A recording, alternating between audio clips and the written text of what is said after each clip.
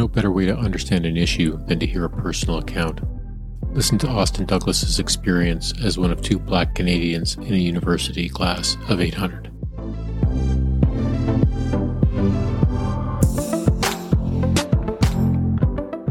As you start going through it, I wouldn't say it was overly conscious, but you then start getting access to, once you start allowed to talk to people at the meal hall, people from different parts of the country, Nova Scotia, Manitoba, out west, coming together and figuring out every story of why they're here. As I quickly realized, there's not a lot of people from urban centers at the time, from Montreal or Toronto or BC at military college.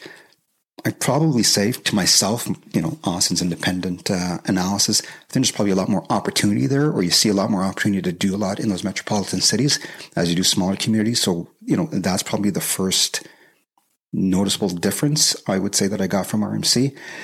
And then the other big obvious one, being a person of color, a Black Canadian, in my year of 95, I was the, one Black student in the school. And then when you look to the larger demographic, there was one other Black student in the school, Michelle Robertson, who was a year ahead of me in 5 squadrons. So there was 2 Black students in a school of, I wouldn't know what the numbers are at the time, the class 800, maybe a bit less at the time.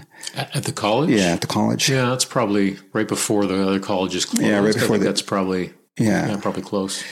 So I think if there's an adjustment there, that was it, and that was very visual, and that was very conscious. And but I would say, in getting through those early years at RMC, much like anybody else, you just want to fit into the crowd and be part of the organization and not have that be something that gets attention, positive or negative. You just kind of want to blend in. Mm-hmm. Yeah.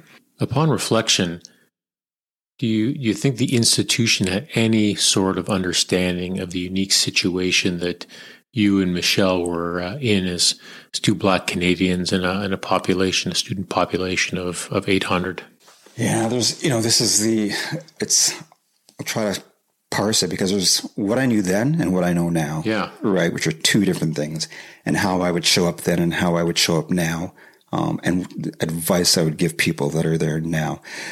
There was no accommodation is probably the wrong word, but there's no discussion, at all with respect to, maybe day 2 or day 3 or week 1, a padre or director of cadets or anybody that's sort of in what we would say now would be a cultural officer or paying attention to diversity. Say, Austin, welcome to RMC. You might notice that you're the only person of color in your class. There's only 2 people of color in the school. If you, need support or help dealing with those, help dealing with that. The reality. Yeah, the reality of it. There's a padre here to talk to. There's this person here to talk to, or you can go speak to anybody. That was never brought up in any at all, right? It was just, you were there and you figured it out for yourself. And to this day, as you know, Michelle Robertson's one of my best friends, and obviously I gravitate for obvious reasons. I think what Michelle and I got out of it at the time, and what RMC was trying to do at the time was, increase diversity. And I think obviously they were great to have us there. So that was probably my first introduction with being part of, social media and posters and helping recruiting, not very representative of the school, but Michelle and I would be in a poster with another Asian girl and 2 white students, and welcome to RMC. But looked very diverse on a poster of 5 cadets, but it was not accurate. We did not represent 20 to 25% of the student body. Mm-hmm. Yeah.